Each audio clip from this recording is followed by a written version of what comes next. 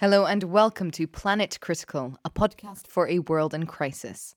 My name is Rachel Donald. I'm an investigative journalist and your host. Every week I interview experts who are battling to save our planet. My guests are economists, scientists, politicians, academics, and activists. They explain the complexities of the energy, economic, and ecological crises that we face today, and they reveal their solutions to mitigate the damage to our future. This is a critical time for our planet. It demands critical thinking. Go to planetcritical.com to learn more and subscribe. Today's guest is atmospheric scientist Tim Garrett. Tim studies snowflakes and clouds at the University of Utah, not just to understand climate change and the impact it's having on the natural world, but also to use these structures, these laws of physics, and these incredible formations and patterns in the natural world as a way of understanding the human world. So in today's episode, he explains how we can map economic behavior from the formation of snowflakes. He discusses how he tracks cultural movements and human behavior from the behavior of snowflakes. It's a mind-boggling episode. Tim is so fundamentally passionate about what he does. I mean, I never thought I'd get that excited about snowflakes, not since I was a child, but he has me absolutely sold. It was so much fun speaking to him. I know that you're all going to get so much out of this episode. Tim manages to cover both a depth and a breadth of subjects, and it truly is one of the most striking analyses of both the ecological and economic crises that we do face today. I hope you enjoy it. Remember, if you do, please share it far and wide. If you love the episode, do consider getting a paid subscription over at planetcritical.com. Thank you so much for giving me some of your day to discuss whatever it is we're going to discuss. I've got written down clouds and global economy relationship to carbon dioxide. Yeah, well, thank you. I'm very much looking forward to this. Okay, brilliant. Could you introduce yourself to people that might not have come across your work yet? Well, I'm a professor of atmospheric sciences at the University of Utah. I study clouds. That's my specialty. I study the physics of clouds, how they evolve, how they affect climate, and a huge part of my research actually right now is measuring snowflakes, developing new techniques for measuring snowflakes and studying how snowflakes swirl in the air. No way. Figuring out how much they weigh. I mean, it seems like a very inconsequential sort of topic. Measuring the mass of a snowflake, but it turns out that this is one of the great unknowns in atmospheric sciences, and predicting weather and climate is very sensitive to these sorts of things. So we get to do things really? like put measure instruments up at ski resorts and do the laborious task of skiing to the field sites. And how was it that you came? Sorry. But just because snowflakes is, I would have never thought that would come up. Like, how was it that you came across that as a topic that needed to be studied? Well, I mean, the big part of it, I think, was that I live in Utah. The license plates say the greatest snow on earth, and I thought a large part of what we do is fabulous. We try to do outreach, communicate science to the public, and of course, episodically at a specific time every year, everybody gets fascinated with snowflakes. And I thought, snowflakes, this is a really good physics problem. It turns out to be an incredible physics problem. And studying snowflakes is important.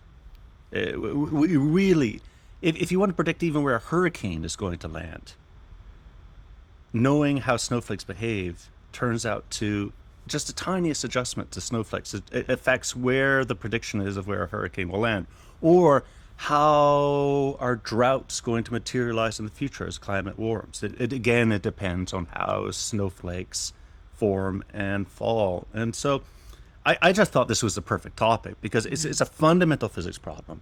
We were really struggling to do this properly, measuring snowflakes, because they're ephemeral, they're delicate, they fall and it's cold. It's hard to get out there and cold and measure ephemeral, delicate things. Turned out to be a hard problem, and very few people were doing it. Public's fascinated in it. It's important. Why not? I mean, Utah, it's great. It's good. It's just, using government grants to buy me skis is not the worst thing in the world. And no, that's legitimate. But I mean, the thing is, getting into what we're going to talk about, snowflakes are actually the basis for my model and understanding, or clouds, of how human systems work. This has been the guiding principle behind how I approach problems, which is a fundamental belief that everything is deep down the same. The universe is not complicated. It is simple. And if I can understand one thing, that is dynamic, evolves, goes through phases of growth and collapse, then I understand the principles of how other things work, including human systems. Mm-hmm. And that's an idea that's repugnant to many people, but it's one I'm finding works. Mm-hmm. And I think it does simplify how we think about things in some really quite revealing, important ways. And so I find in my research, I'm constantly going back and forth. Like sometimes I'll look at the economic system and see how it evolves and goes through its contortions and say, wow, gee, that helps me understand how clouds go through their evolutionary cycles, or snowflakes. Or I'll look at snowflakes and then look at the economy. And it's all, for me, helpful to think about these problems from multifacets. That is fascinating. When you say that clouds and snowflakes inform your understanding then of human systems, are you talking about the atmosphere, like the atmospheric systems that then inform human systems, or perhaps all systems on the planet replicate each other in some way or another? No, it's just systems in general. So I mean, really what I try to get at is understanding it's the field of thermodynamics is what I try to do. Now, I don't want to get too technical in it, but basically, if we look at anything, I mean, it could be a star, a galaxy, it could be, a tiny little critter, a cell in a petri dish, or, I mean, whatever you want to look at, that thing materialized. It came from nothing to be something. And then, that required growth. And then you see in that growth these patterns that are ubiquitous. Everywhere you look, whether it's a star or you and I, you see these characteristic patterns of growth that some people call them S curves. Where you see something that starts off growing very quickly at first, and then the growth sort of continues, but maybe it's not as rapid, and then stagnates, and then there's usually collapse. And when I say that is more or less everything, it is more or less everything. I mean, we do see other things that happen as well, like just see a curve like this, and it goes up and stagnates, and then maybe it gets another impetus and goes off again. Or it could collapse and rebound and go through a wavy cycle. But the principles that underlie that growth are ones I've been trying to think of, because we do see them everywhere. We see them in human systems, but we also see them in how snowflakes behave. So, for example, in the United States, snowflake is a bit of an epithet. We talk about, people being snowflakes. And that, they're sort of fragile, delicate people who just, at the slightest criticism, they wither away. And they've got this entirely wrong. Because, snowflakes really are the capitalists of the skies. They are the 1%ers. If you look at the evolution of a snowflake's life, it started off growing, it materialized from nothing, perhaps a little cloud droplet, and then it was really effective at getting water vapor, much more effective than the cloud droplets around it. So it had a competitive advantage over the cloud droplets due to physics of water vapor, pressure over ice versus water. But it basically took all the water vapor, stole it from the water droplets, and then it grew at the expense of the water droplets.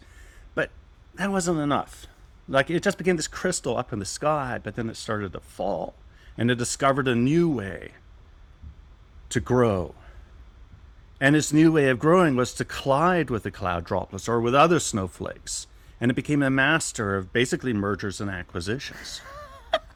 And by doing this, it could grow from something that was maybe, 10 micrometers across, something, 10 times finer than a hair, to something, real decent size. And to do that, the number of collisions that it might have done might be millions. And so that snowflake that hits the ground, maybe makes great skiing, was in fact not just a 1%er, but just some tiny, tiny fraction of a 1%er. And of course it died too. It ran out of snowflakes to collide with, and it hit the ground, and its lifetime was over. I mean, everything collapses. But, that the point here is that, you can look at something like a snowflake and, really start to think about these sort of principles that go on to say, well, this isn't actually that different from, anything else we do. I mean, a company has to grow. It has to keep growing. It doesn't have a choice. Oh, okay.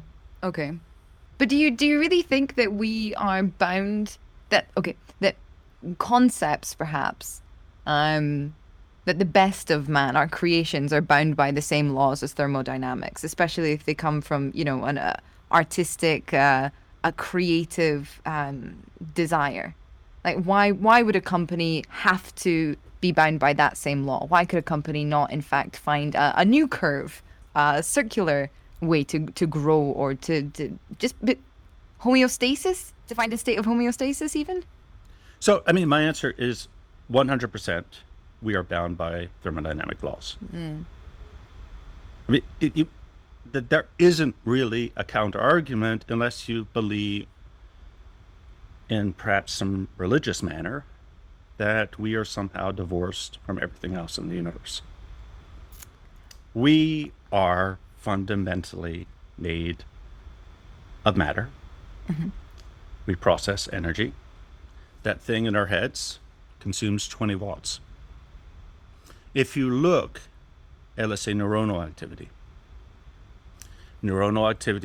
in a brain obeys the same mathematical phenomena as you see anywhere else in nature. You see phenomena called mathematically power laws in the frequency and power of neuronal firing. And those power laws are seen in the size distributions of cloud droplets, because all of them, whether it's neurons or cloud droplets or people in their income distributions or critters and their sizes and numbers, they are all competing for available energy and matter. And it turns out mathematically, if you have a finite amount of energy and matter to compete for, you get certain mathematical relationships that define the behaviors. Okay, but if I may, Yes, surely, in fact, it is the unlimited growth of a singular entity which is divorced from nature, because it's individual entities working as a part of an ecosystem that keep the natural world in balance, for example. So it's perhaps the continuous growth of life itself through multiple forms, but the incessant need or desire for the individual to grow will only hurt the entire ecosystem. Because that snowflake example, it forms from a water droplet, it collides millions of times, it becomes what we see, a snowball or whatever, and then it hits the ground and that's its collapse. But that's not the collapse of snow. Snow will return every single year. Okay, so yes, you are totally right that there is the dynamics of what goes on internally. So I could come back to my brain. So my brain does neuronal firing, for your brain does neuronal firing. It's 20 watts is this energy. So let's say we have a 100-watt light bulb, incandescent light bulb, but your brain is 20 watts, which actually, is quite a lot of energy. And your brain is very energy hungry. And you probably notice that if you get hungry, your brain doesn't think in the same way as when it's satiated or, hasn't had its coffee. So what you have is you have a system, let's say it's an ecosystem, or a brain, or a cloud, or a company that has resources, and those resources are available to that system to consume to produce a wide variety of phenomena, including growth of the internal elements, growth at the expense of perhaps other elements, and maybe that growth collapses and then the other elements can grow in its stead. But ultimately, as they are doing these processes, all of them are consuming energy and matter. And they will run out of that energy and matter because it gets degraded to a lower level of usefulness. I mean, we use words in physics like potential energy that gets consumed. Some people prefer to use entropy. I don't like entropy. It makes lots of people confused. But anyway, there's something that's available to be used and then it gets consumed. Now, once it's consumed, absent a replenishment from somewhere else, then you're kind of done. The system is done. And so for you and I, we can keep thinking and keep thinking and keep thinking and have these beautiful, abstract, wonderful thoughts. But eventually, if we don't eat, our thoughts become increasingly primitive. And we have to eat. We have to replenish from outside. And so it is with ecosystems, right? I mean, if you take an ecosystem, yes, of course, the energy is coming from some other source, like sunlight. Or there has to be a replenishment of matter, which may come from the soil or from cyclical rains. And so, a key thing, when I try to think about these problems, I do try to think about systems as being, the thermodynamic word is that they are open systems. They are not closed systems, but they are open systems. And what that means is that the system is just, it's that thing we've defined. You or I, company, a cloud, snowflake, an elephant, whatever it is. But that system is open thermodynamically to its surroundings. So it does what it does in its elephantine way, or whatever it is. But that the essence of that thing can only be sustained by virtue of a throughput, and it has to be a throughput of energy and matter, resources that are available to that system that come in the form of, effectively a food, which has the energy and matter to keep that system going. And then at the same time, the system has to give off waste energy and matter. Otherwise, it will overheat. It's no longer the same system. So you brought up the word homeostasis. I think that's precisely the right word, which there is a homeostasis. But the homeostasis does not mean that the thing is isolated. Rather, the homeostasis is sustained precisely because the system is open and there's this constant throughput. Now, there's a twist on this. And this is the one that is not so well understood. And it's a bit complicated. I've spent a lot of time thinking about this, thinking about snowflakes, how snowflakes work, and then applying it to human systems, which is that when we talk about a homeostasis, well, yes, it is sort of a homeostasis. Like you think about civilization, we have our daily activities. And from day to day, things do look more or less the same. Except they aren't. Because if you look long term, it is quite clear that civilizations grow and collapse. So we have to do a separation of timescales. One is that we have the daily timescale. This timescale is a very physics word, but we have these daily periodicities that keep us going. This is the homeostasis. Mm-hmm. But that does not forbid us from accumulating energy and matter with time and growing. And what that requires is that we consume ever so slightly more every day than we give off in terms of waste energy and matter. That there is some sort of net mathematical word convergence of energy and matter within the system that allows us to grow slowly over time. So to give you an idea that these timescales are very different. So I really think, I've been thinking about this lately. What is a characteristic timescale that divides humanity? And I think it's a day. We are kind of pegged to this clock of a day. But if you look at how fast we're growing as a civilization, it turns out that the timescale for a doubling of our size is about, currently, is insanely fast. Yeah. We will double. We'll put on as much as we have in all of prior civilization in the next about 30 years. Which is extraordinarily fast. But still, 30 years is not one day. Mm-hmm. I mean, and then, you and I as adults, of course, we have this daily cycle. We like to think that we consume as many calories as we burn. But the reality is that all of us, it's a tiny, tiny fraction of a percent. I forget what it is. I calculated it, but it was just a minuscule fraction of a percent every day. But that percent accumulates, and then over our adult lifetimes, most of us put on about 10 kilograms. Okay. And then of course we die. But it's not that the growth can continue for forever. We do it all. So, could I do this for a snowflake? Once I sit down the mathematics and physics equations, I can do this for a snowflake. But I can also do it for civilization. And this was the work I have been doing, was trying to show that these concepts are actually expressible in terms of humanity as a whole. And that it enables, actually, it becomes remarkably possible to make predictions of how humanity evolves. So I've done things like develop these equations, set up conditions, looked at the 1950s.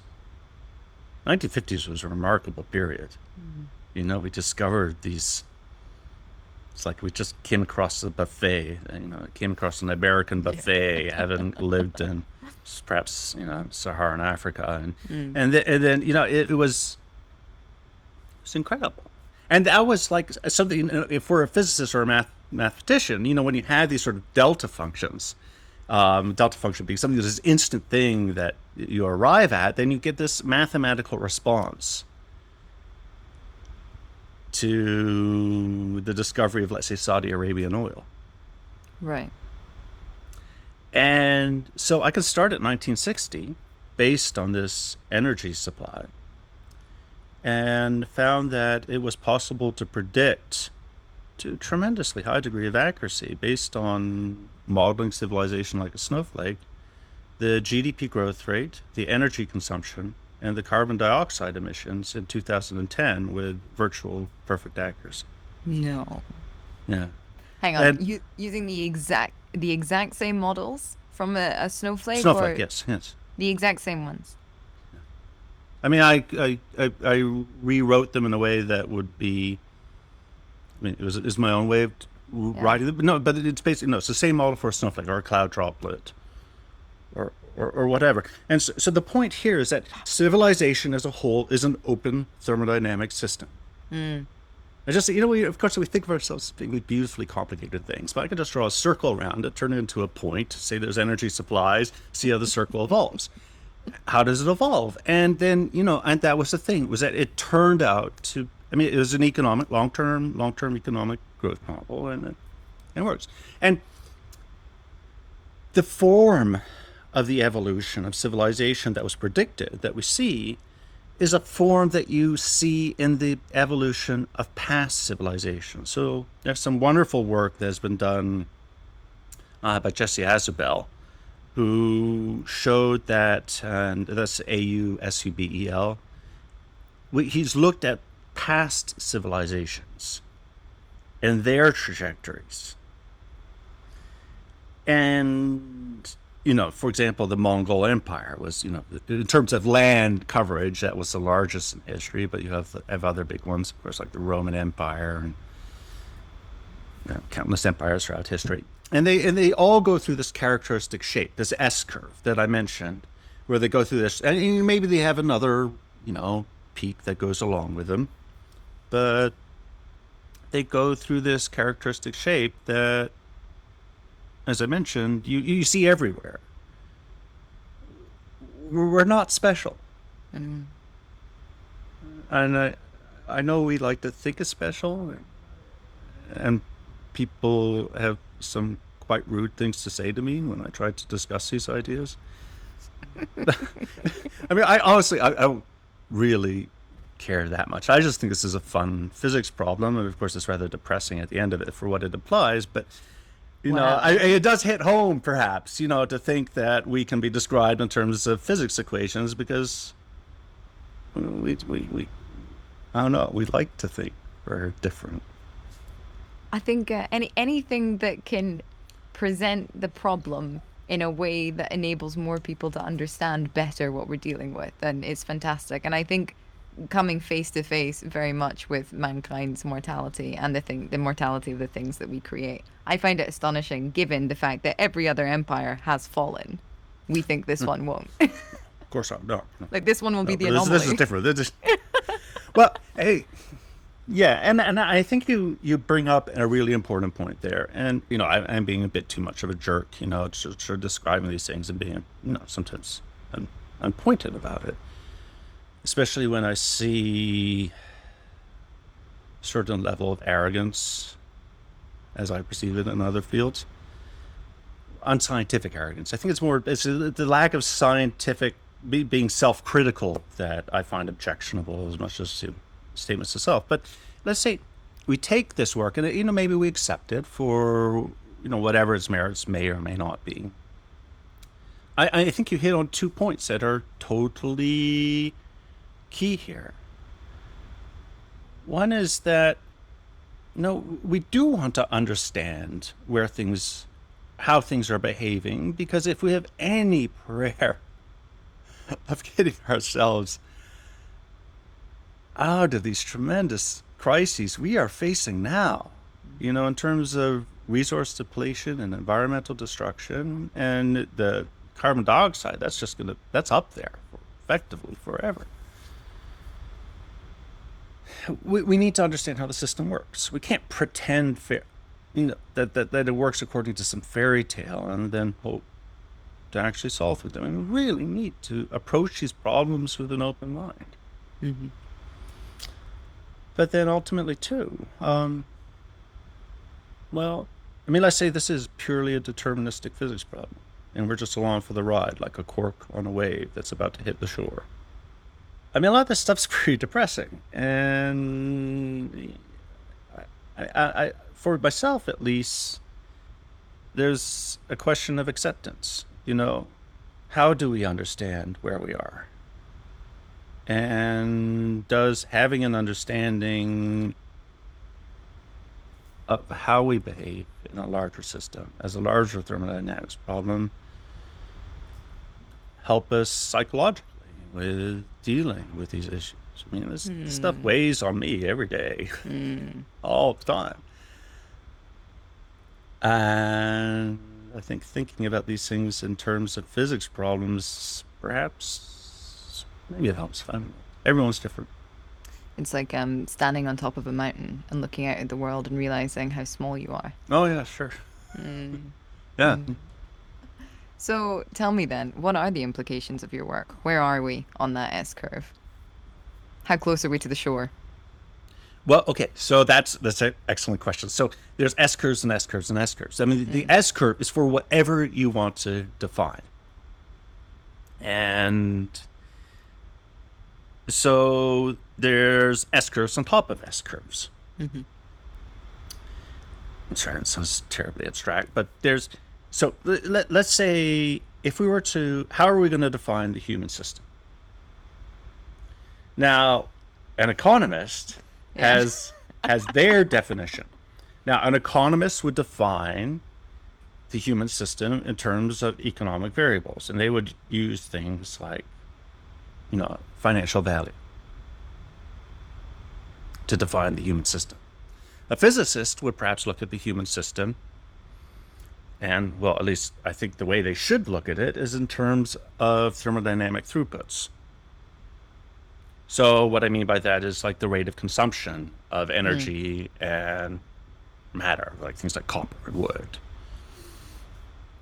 And those are probably different. And one major conclusion of my research is that something like the GDP is not tied to energy consumption, which is a lot of people have pointed out that there's a correlation between the GDP and energy consumption by humanity. Sorry, the question. No. I'm listening very, very closely because Okay, I've had people on the and- show and- talk about that. Yes, and indeed there is a correlation between GDP and energy consumption. But what my work has shown is that that is a red herring. I mean, it's not totally a red herring, but it is not the right comparison to make. There is a correlation between GDP and energy consumption. Perhaps a better one to look at would be between GDP and material consumption. That is a more close relationship. But more specifically, the better relationship is between the GDP and the rate of change of energy consumption, which is something that is not discussed, but comes out of my work as a robust empirical result. This is actually the foundation of my work, which is that the GDP can be related through a constant, a number that does not change with time, to the annual rate of change of energy consumption. Now, there are fluctuations up and down on yearly timescales, so this doesn't work so well unless you look on. You have to do a little bit of smoothing to see this, but this is actually kind of an alarming result. Because what it means is that we will not have a GDP, much less GDP growth. The GDP is a manifestation of our ability to grow thermodynamically. Yes. So when I say grow thermodynamically, what I mean is that it is only by increasing our size, increasing our demands for energy, that we can sustain an economy. Oh, that is a big difference. That is a big difference, isn't it? So let's say you just have homeostasis. Homeostasis is defined by no net production. Now, let's say you just maintain a constant weight. Yes, you put on a weight in a day, but then you consume it. You are not actually doing net production. You are still consuming energy, but you're not doing any net production. Now, if you do put on weight, your energy demands increase with time. I mean, if you're a bigger person, you have to eat more. And so it is that production, what we would call the gross domestic production, that is linked to our increase with time of our energy consumption demands. And this is something that can actually be shown. Now, I have a paper out in review. The editor is one of your past interviewees, James Dyke. Oh, fantastic. So hopefully accepts it, but I trust his judgment. But I showed that this relationship holds, not just a correlation, but that from year to year to year, this relationship holds for the past 50 years. Right. Now, the past 50 years is a pretty long time. Lots happened in the past 50 years. Now, we don't have data before that. Sorry, you just cut out there. We don't have data before that we can, really trust. And even past 40 years is probably the best. But nonetheless, this relationship is hold. Now, this is pretty solid stuff to hang your hat on. Now, coming back to your question about S-curves. So, with S-curves, I said there's S-curves on S-curves. So let's suppose that there's an economic collapse. Hang on. Sorry, Yeah. I think I have a question before we get back onto S-curves. All right. Right. Sorry. And it might be a silly question, but surely if GDP is correlated to the rate of change of energy consumption, which means that we cannot sustain an economy without growing our energy consumption, can that be changed by defining what an economy is?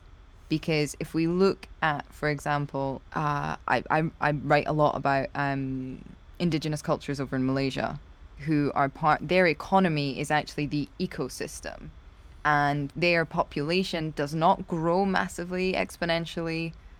because their environment, people come and go, but their environment is large enough that they can cycle through the different resources that they need to consume either throughout 1 year or throughout a larger time scale. So they're sustaining their economy is not a product of endless growth. Yeah. So you bring up a great question. So part of what got me thinking about these questions was I spent 2 years as a math, science, and physics teacher on a rather remote island in the South Pacific. Oh, cool. And I was a Peace Corps volunteer, if you know what that is, and on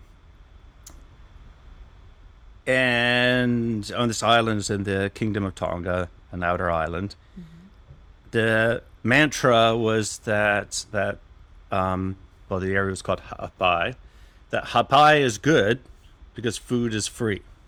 Okay.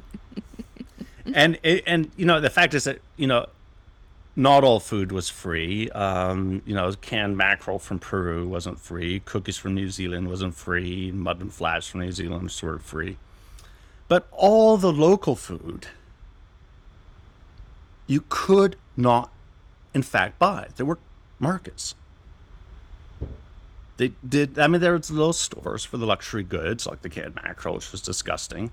But the local food was not something that was actually available. And you think to yourself, well, how could this be the case? Why would it be that food is free? And I think that brings to your point. I mean, I don't know if you would call Tonga an indigenous culture or not. No, a fairly developed nation, in fact. But there were some interesting aspects. The islands are small. They are finite. You cannot grow land. Food cannot be accumulated. It's a tropical environment. Food's rotted in a couple of days. Everybody had land through the Constitution and through family kinship relationships. So, food was free. There was no GDP for food. There was production, continual consumption, but no monetary value that could be assigned to food. I mean, in fact, for me, it's very frustrating because not being part of the kinship, I actually could not get local food. I ate canned mackerel for 2 years, and and spaghetti. It was pretty miserable diet. So I think that gets to your point, which is that growth is intrinsic to what we consider to be a financial system. And that's thermodynamic growth, the ability to store and consume more in the future. Like you store fat and get hungrier in the future. So, S-curves. We could have collapse of the financial system, but still consume energy and matter and resources. So as we go through the phase of collapse of civilization, which will happen, I would predict that the financial system will collapse before civilization collapse. And it's going to be a longer trajectory, but we could see, let's say, the banking system disappear and things like currency become less of a consideration for more and more things, and that we gradually shift away from a monetary system to one that's more of a purely thermodynamic system. We have these pegs for growth that we call currency, that if we're not growing, what's the point? Well, I mean, would it be good if the financial services collapsed? Short term, awful. But if we could decouple energy consumption from GDP and the economic framework that drives this kind of culture, would that mitigate some of the damage of collapse over the long term? Well, I guess it depends what you call damages. Because the collapse fundamentally is thermodynamic collapse. Right. And with a thermodynamic collapse, one of the stages is a financial system collapse. but it is also a collapse of everything else, our ability to sustain ourselves. So it would be still collectively a shrinking, starvation. And you can imagine what that entails. Yeah. Because, we see this, around the world in countries that are struggling, that are going through the phases of collapse, and there are predictable things that follow. Not fun to think about. But important and necessary. Yeah. And I think, one of the key objections I have to the fields of economics is that these thermodynamic considerations are not fundamental to the description of their reality. Yeah. But they are fundamental, very much so, to our lives. Everything we do. And it's not just about money. It's about other things. And you could imagine that we might shift to, forms of government for a while that do redistribution of, whatever's out there. With the collapse of capitalism, what happens? We've seen things in history where human systems do survive, but it's not under the capitalist system. Is that what's likely to happen based on your modeling and your frameworks? What timescale are we talking here, and what are the likely outcomes? So, one criticism that's often levied of this sort of slightly doomeristic viewpoint is that predictions of collapse often tend to be wrong. Okay.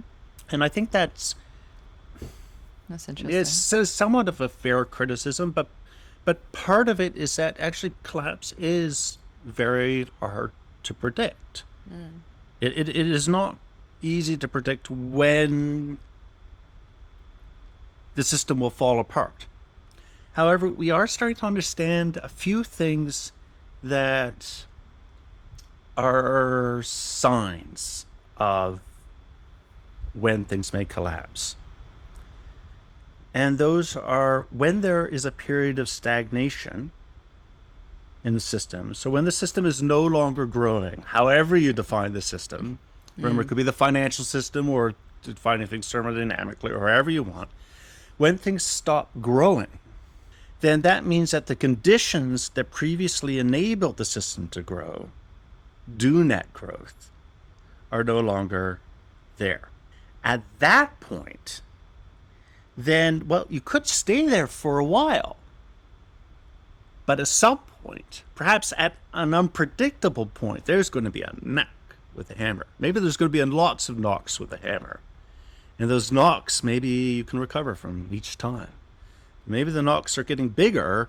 Maybe you're getting weaker with time, which is why you stagnated in the first place. And at some point, tap, tap, tap, and the system collapses. That turns out to be hard to predict. However, stagnation is a clue that things will start to fall apart. Now, you asked for the time scale. I think, first guess, the time scale for when things will collapse is similar to the time scale for the growth. So right now, I said previously, we are doubling in about 30 years. We are also stagnating now in our growth rate. Our growth rate is no longer accelerating. If anything, thermodynamically speaking, our energy consumption is no longer growing the way it did before. So we are doing a stagnation now. Okay. So, sorry, does that make sense? Yeah. Is this the same as peak oil in 2018? Yeah. So the peak oil is an example of where they got the predictions quite wrong. Oh, okay. Well, at least in terms of the implications of peak oil, because they were predicting a collapse that did not, in fact, happen. And it didn't happen because, well, A, it's hard to predict new discoveries. there's always these sort of the unknowns that are out there. We could discover new reserves of oil. At the same time, we're depleting known reserves. Now, if we have known reserves, let's say like the Aguar oil field of Saudi Arabia, then yes, we can start to do modeling for its depletion, and we can actually predict the peak pretty easily. But then that oil is enabling us to grow. Yeah. And then we might grow, and by virtue of that growth, discover new reserves. Yeah. Or, as we have done, access reserves that were previously unpalatable, like the tar sands. That now we can process them efficiently, and they can become useful. Not sweet crude, but we can use them. Or we can develop new technologies like renewables that enable us to keep going. So, this is all part of the stuff that I try to model, which makes the problem difficult. So let's say we look at that snowflake. Back to the snowflake. That snowflake, when it grows initially, it grows by collecting water vapor that condenses onto it. And that grows it for a while, and it reaches its S-curve, and it peaks and it saturates. But then, it's got a new technique it discovered because it got big enough. Now it's big enough it can fall. And because it can fall, it can discover once again other snowflakes and other cloud droplets that freeze on it. And then it can, its actually its growth becomes explosive because it's got this new technique for growing. And that's the sort of thing that can be hard to predict without looking at the system many, many times over. But of course, we're on our current trajectory. We don't have the facility to consider things many times over because this is the first time really for us. But still, I would say that the stagnation now is a clue. Our energy consumption rate is growing faster than it ever has before. But that energy consumption rate itself, its rate of growth, is no longer increasing as it has before. Right. So that is a stagnation of sorts that suggests that it could precipitously decline. And at that point, I think the financial system's going to be in a tough shape. But if we can have S-curves upon F-curves upon S-curves, and if the human system is not capitalism, because that is just one system in the human system, and it's a very Anglo-centric system as well, then is it also possible that while one part of that system or one system within many is collapsing, others are being developed? Does it have to be, like it's 2021. We are, we have physicists like you that are able to model and develop frameworks and things. We have lots of technology. It's not like in, thousands of years ago when an empire was built on on a piece of land and then it collapsed because of the irrigation systems that they'd set up, and then they diverted all their water away accidentally, and bang, in, a couple of years it was over. Surely there is a way, in fact, to direct our research and our resources into recovering the systems that are possible of then continuing, growing or sustaining humankind and all other kinds on this planet. Well, I don't think so. I think that ultimately that we're just on this trajectory, and we will consume, and then eventually that the environment gets so badly damaged that we can no longer grow, whatever the resources are. And then that tap, tap, tap, tap of the hammer will get ever stronger. And we won't have the resilience to defend ourselves from it. And eventually that tap will get big enough that the recovery, it just turns into a spiral of decline. But I am open and hopeful that I am totally, utterly wrong. Well, we should ask those questions that you're asking.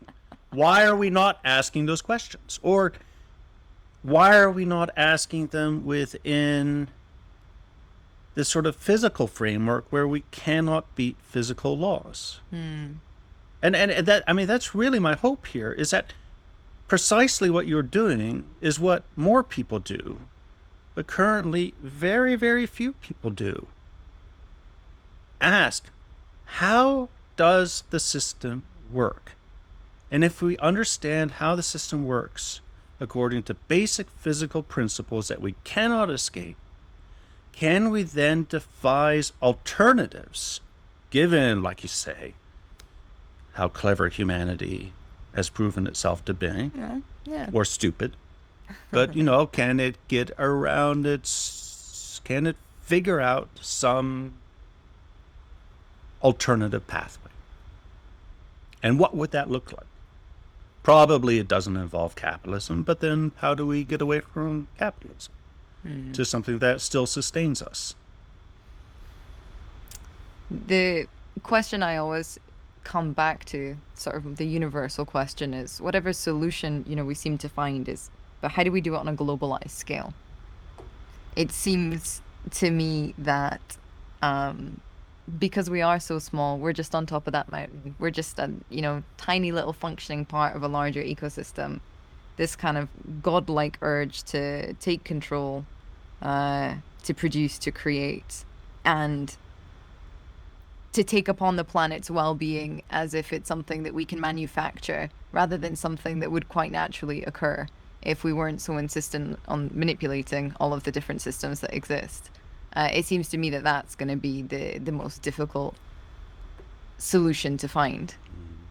How do we do it on a globalized scale? Are we capable of thinking, being, acting, creating on a globalized scale? If I look at other systems, a key ingredient that you see is this element of competition. If one consumes less, another consumes more. Well, yeah, okay. I'm going to quote people that I've had on the podcast. It was Ugo Bardi who first said this on the show a few weeks ago. Yeah, I've met him. He said that, there's a whole other theory of both evolution, biological evolution, and of human history, which is collaboration, not competition.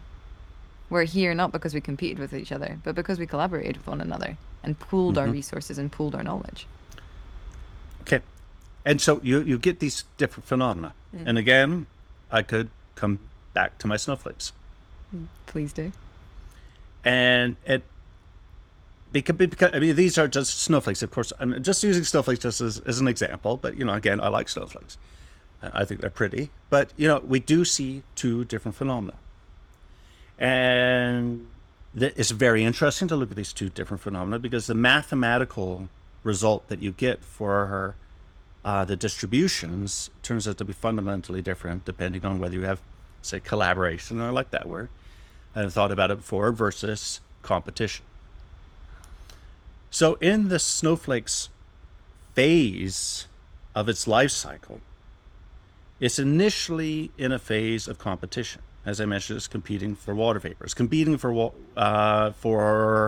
vapor being the molecules that let it grow is called condensation. And that is something where if it grows, the snowflake grows, then the other water droplets in the cloud are shrinking. It's competition. Okay. Snowflake wins, something else loses. But what makes for great skiing is, however, a process of collaboration. And the process of collaboration being that the snowflakes get together, they collide with one another, and they become big, fluffy snowflakes. Now, here is a key distinction. Collaboration, and you just got me thinking about this, so I may be totally wrong, but collaboration is the process that shows up during the phase of rapid growth. Competition is a process that shows up when the things are more energetically constrained. So when there is only a finite amount of resources, you get competition. Collaboration happens when the resource constraint is not there. And so you pose an excellent question. And all I'm going to say is that when we are thinking about collaboration versus competition, these are two separate processes. And I can create a physical analog in the sky, but perhaps elsewhere, that suggests that perhaps collaboration, which sounds great, is actually the process that only shows up when we have increasing resource availability. And increasing resource availability may not be what we want, because when we have more resources, we actually pollute more too. Okay, well, hang on a tick. Let's go back to the 50s, the boom time. when they were discovering seemingly unlimited access to cheap, efficient fuel. Neoliberal capitalism had been developed by Hayek before that, but that was when it really took roots. So arguably, it was at the moment of perceived unlimited resource that competition seeded itself in Western human civilization as opposed to collaboration. Okay, well, did it? Did it? I mean, I don't know. I mean, I'm not a social scientist or historian or an economist, but I mean, I could easily think about the 50s and think, oh, no, actually, this was a period of massive collaboration where you had countries forming, things like NATO, whatever, or that there were trade agreements, and that there were trade networks that were created. There are big companies that evolved. I mean, I don't know what all those things are if they are not collaboration. It's almost as if capitalism and economic frameworks that have been projected onto the world don't actually reflect human society adequately. Oh, yeah. But I will say with this thermodynamic result that we're seeing now, which is that the energy consumption growth rate is stagnating. And that's different, very, very different than the 1950s, when the energy consumption growth rate was lower, but it was increasing like gangbusters. It was incredibly different back in the 50s and 60s versus what it is today. So now we have a growth rate that is available to humanity as a whole. We all want growth for the financial system. But there's a fixed number available for the world, which means that there is now competition for growth. If one country grows faster, that necessarily will mean that another country must grow more slowly. And you can think that that is an environment where countries might approach collaboration differently. We can't all gain because we can't grow into a faster growth rate. We are just constrained, perhaps geologically constrained, by diminishing reserves of fossil fuels. This is so interesting to look at it from this thermodynamic perspective and the laws of physics, because it's kind of contrary to a lot of, I want to say, the narrative of like climate activists, for example, that we, or even scientists, okay, like that we need to consume less. But thermodynamically, once your rate of growth, and which ergo would be consumption as well, right? Once that starts to stagnate, then you're looking towards collapse. So these kind of signals that we're looking for to show that we're going in a better direction and we're going to be able to take care of everybody sustainably actually also point to the human system collapsing. Yeah, and the whole concept of sustainability is kind of a thermodynamic impossibility.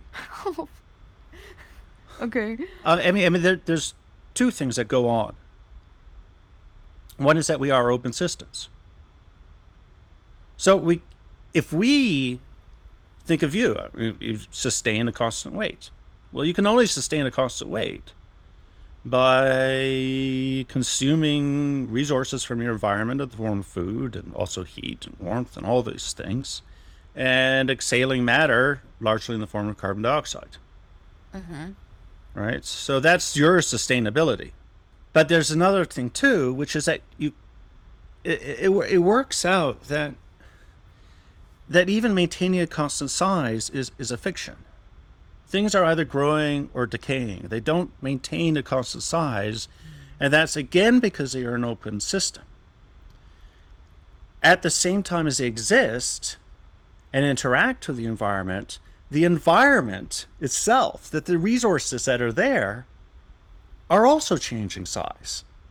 And they can change size in two ways. One is that we deplete those reserves, but the other is that by virtue of our growth, we can discover new reserves. And so there's this balance that goes back and forth.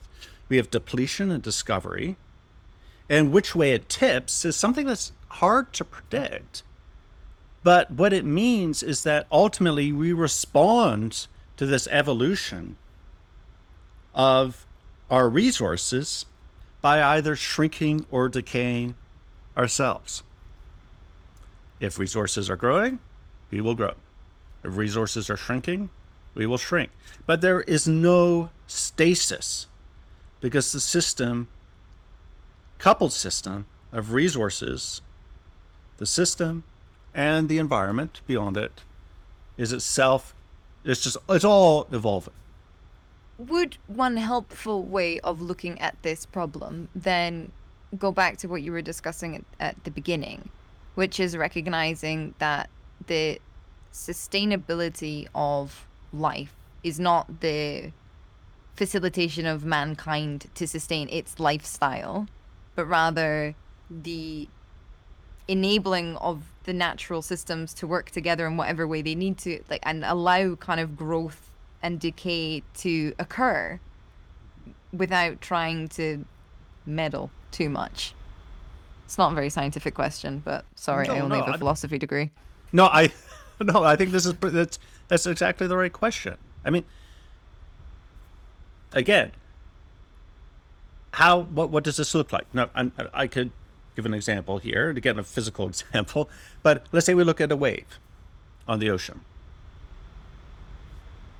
It does this periodicity, and it, maintains a life cycle, and it does this periodicity, it keeps on going. Now, eventually, of course, that wave will peter out due to frictional forces, or may build up due to the winds. But for a while, you have this sort of nice periodicity that goes on, and, there's up and downs. Can we achieve a sort of steady state like that? I don't think so. I don't think that's actually physically possible.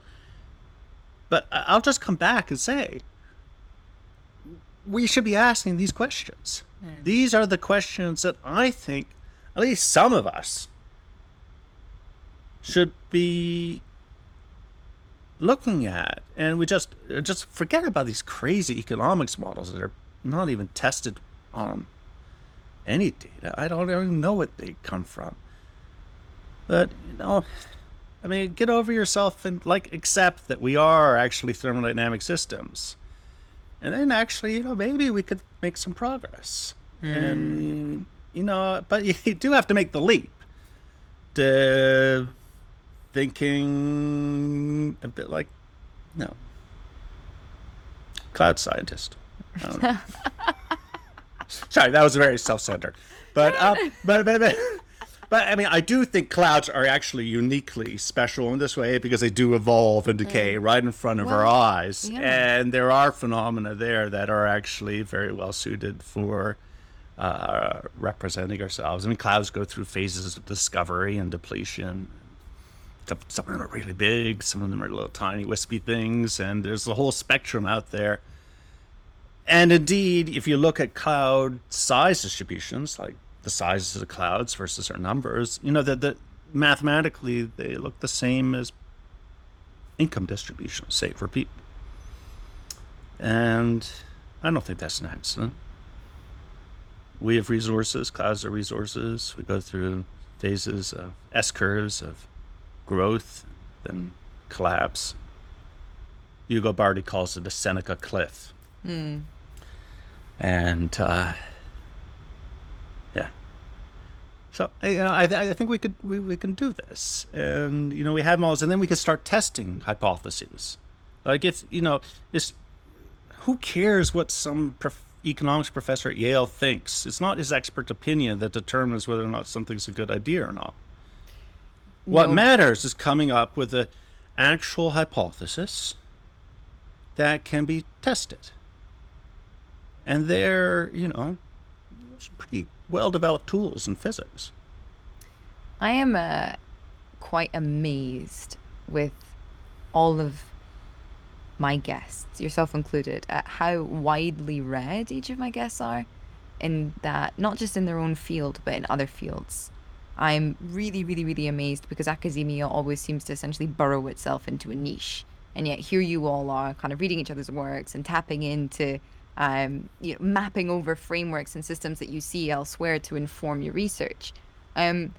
This is a totally out of left field question, but What do you think would be helpful to see coming from like the arts faculties that are very much sort of left out of this dialogue at them, or not entering this dialogue right now? So I think historians have an immense role to play here. You know, history, well, what's the line? Was it Mark Twain, is it? I don't know if it's apocryphal or not, but, you know, history doesn't repeat itself, but it rhymes. You know, Amazing. we have analogs. Civilizations have grown and collapsed. And I think this is important. I mean, there's other things too in the social sciences. People are looking statistically at phenomena. Um, and that's the sort of thing that you can approach with things from physics too, like statistical mechanics that describe the statistical distributions of stuff. Actually, one of the most wonderful things, I wonder if like atmospheric scientists, like James Dykes, an atmospheric scientist who interviewed him, and, you know, like whether we're sort of predisposed to thinking about these systems interacting. Like in physics, you know, actually, physics itself tends, as you say, tends to narrow down and create a highly controlled system. In the atmospheric sciences, we don't, well, there's no control system. Everything is interacting in these incredible ways with so many different phenomena. And so you end up being predisposed, I think, to trying to understand things when there is nothing to control. That's And interesting. there was actually atmospheric scientist, actually the grandfather of modern numerical weather prediction.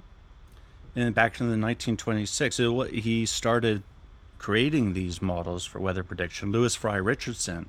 But he was a pacifist. And he also came up with these wonderful numerical descriptions of wars. What were the number distributions? He's like, was it what was the name of this paper? The on deadly corals or something like that. And he wanted to understand how wars behaved. And what he found out was that he would look at things like Manchurian bandits and gangs in Chicago. And in fact, the whole spectrum of wars from like the early 1800s through the mid 1900s when he was looking at it, and looking at the frequency of wars and their deadliness. And found that they obeyed a very simple power law relationship, a mathematical relationship that I would see in the distributions of, say, clouds. So you think, you know, wars are these complicated human behaviors, but then if you look at them, it is about competition for resources, and you see the same mathematical behavior that you would see anywhere else. You see competition for resources. I think, you know, Lewis Fry Richardson was sort of a physicist, but he was doing social sciences, and I think that should be encouraged. That is fantastic. That is And incredible. yeah, I mean, look it up because he really, you know, he was really one of these people who, I mean, every forecast you have for the weather is based on his work in the 20s. And they were hopeless forecasts at first. But that was the foundation. We are based on his work. And he also did incredible work in fluid mechanics, all about the place, but also social sciences. That's the sort of thing that is not encouraged currently. For me to get funding for this work I described to you, it is virtually impossible. I've got smatterings here and there, but it is virtually impossible for physicists like me to get work to study social systems, Which is absurd. which is absurd. Yeah. But it is particularly absurd when we face these crises that we are facing. Right. Tribalism has no place where we're looking out for really kind of the fate of humanity. Yeah. We're really struggling here. And this tribalism, I don't understand it. What purpose does it serve? Now, we need people like James Dyke, for example, who is doing this incredible thing, actually reaching out to the public. And I can only imagine it's very, very hard work, that he gets probably a lot of pushback. And it's undeserved because he is doing an important job. Absolutely. You know, I emailed him over COP26 and I said, James, with all this talk of net zero over in Glasgow, have any journalists contacted you to discuss, the problems of net zero and why it might actually be a bit of a logical fallacy or whatever? And he said, yeah, no, I mean, a little bit, but not very much. And I said, well, I'm going to try and sort of get you out there. Like, can I send a few emails on your behalf? And people weren't interested. And I was like, how? I mean, not only is the research amazing, James is a fantastic communicator of complicated ideas. Yeah, I mean, he tremendous. really is the symbol of like what a modern academic at this time sort of needs to be. And people don't want to hear it. Tim, I'm conscious of the time that I'm taking up of yours today. This has been wonderful. I mean, I wrote down clouds and, global economy relationship to CO2, and I was not expecting this. What a wonderful interview. Thank you so much. Well, thank you. It's fun to talk about. It's actually a good preparation to me because I have to give a seminar to my department about this sort of stuff tomorrow. So mostly just trashing economists, but it'll be fun. I think you're a really engaging speaker. Really. It's a joy to listen to you, and you're so passionate. Oh, you're an excellent interviewer. Thank you very much, Rachel. Thank you. Tell me, who would you like to platform? I tried to set up a group of people who were looking at these sorts of topics. One guy, since I mentioned a historian, there is a guy who's an expert on the rise and fall of Rome. Okay. And he is actually quite influential in these sorts of topics. His name is Joseph Tainter. He's at Utah State University. But I think all the people you have interviewed would know his name. I actually recognize his name, and I don't know why. I don't think I've read anything, but I recognize it. Yeah, so he might be one person to contact. Tim, thank you so much. Okay, well, thanks very much, Rachel. If you want to learn more about Tim's work, I've put links to his research over on planetcritical.com, where you can also subscribe to support this podcast. Remember, if you liked this episode, please leave a review and share it far and wide. If you loved it, you can support the podcast by choosing a paid subscription at planetcritical.com. Thank you so much for listening. See you all next week.